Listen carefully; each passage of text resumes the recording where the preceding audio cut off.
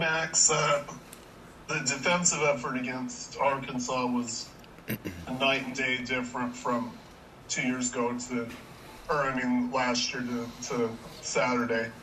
And one in particular highlight was Tyler Batty. He had a career high in tackles, forced a fumble, recovered a fumble, and he ended up being named the conference defensive player of the week. What can you say about his effort on the line and how that kind of spearheaded what you guys were able to accomplish on Saturday? Yeah, I mean, our defense as a whole, our whole mentality is just to fly to the ball, and Tyler obviously showed that on Saturday. He was everywhere. He was relentless with his pass rush. But all the D linemen, all the linebackers, I feel like we all had that mentality, and the safeties as well. Corners making open field tackles. Just the mindset as a whole is just swarm the offenders. Don't let them gain forward progress. At the end of plays, you always got to drive them backwards. So I think that's just been the mindset. We've all tried to apply that to our games, especially against a physical Arkansas team. So. Max, I've asked the other guys this, and I'm kind of curious. I asked Lonnie and Darius about this, but you guys showed resiliency through adversity in that game. What does that mean for these players going forward? How do you build on that, and what does that mean in the future games for you and the defense? I think anytime you start off a little slow, it's gonna take a hit to your team's morale. But going forward, and especially on Saturday, we had the mentality that there's so much game to be played. That happened in the first 4, 5, 6 minutes of the game. So we knew we had a lot of time to regain the momentum. Just keep our composure. A couple bad plays can't stop a whole team's momentum. So we just tried to keep that positive mindset going forward. Just knowing it was going to be a dogfight, and it's not always the way you want to start, but it's how you finish. So that's what we always had in our heads, is just finish strong and do what we know how to do. Third down was key on that, Max. How big was those plays when you guys were able to get off the field? Yeah, as a defense, 3 and outs, getting the punts early in the drives, those are huge plays. Getting off the field, getting that rest, letting the offense take care of business. That's something you're always striving for as a defense. So yeah, of course, those third down stops, fourth down stops, those were clutch throughout the game to get us some breathing time, and to get our offense back out there and have them do what they do. So.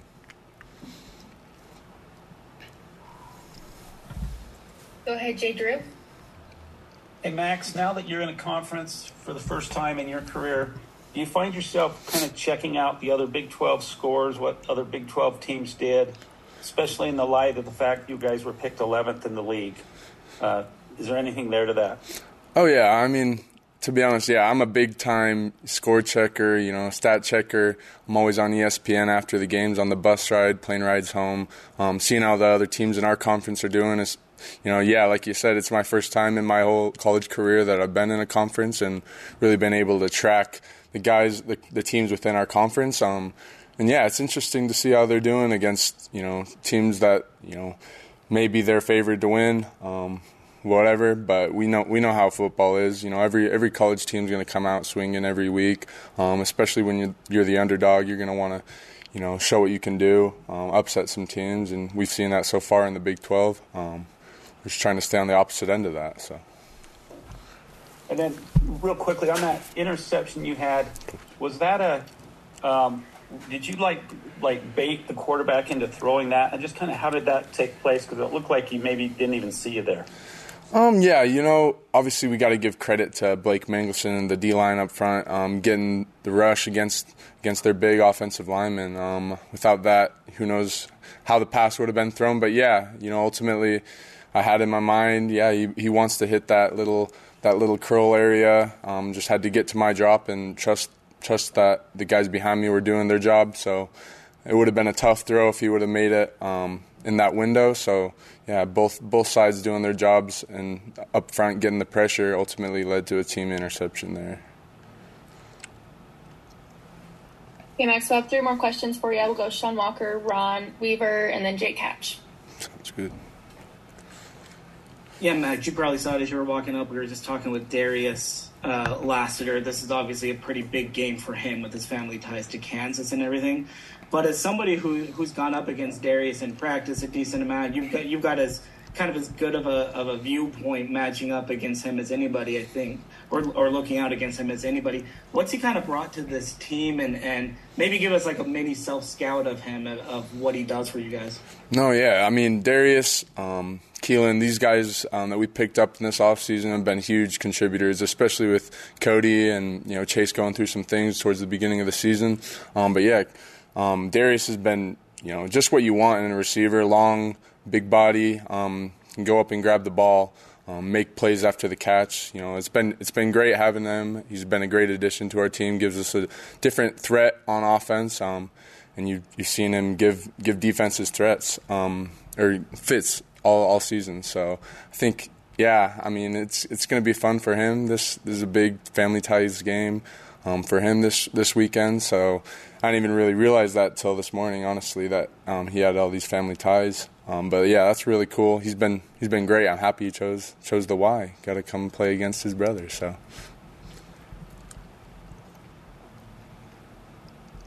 Max, you guys played against KJ Jefferson obviously this past weekend, and his ability to be able to throw the ball and run the ball effectively. You guys now prepare for Jalen Daniels, who also can pass and run the ball.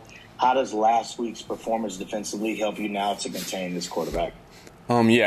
Playing against KJ Jefferson, he's a threat both with his legs and with his arm. And we had the game plan in place to stop him, and we executed that ultimately. And like you say, Jalen Daniels, he's a little bit different kind of athlete, a little bit smaller, but still a great athlete nonetheless.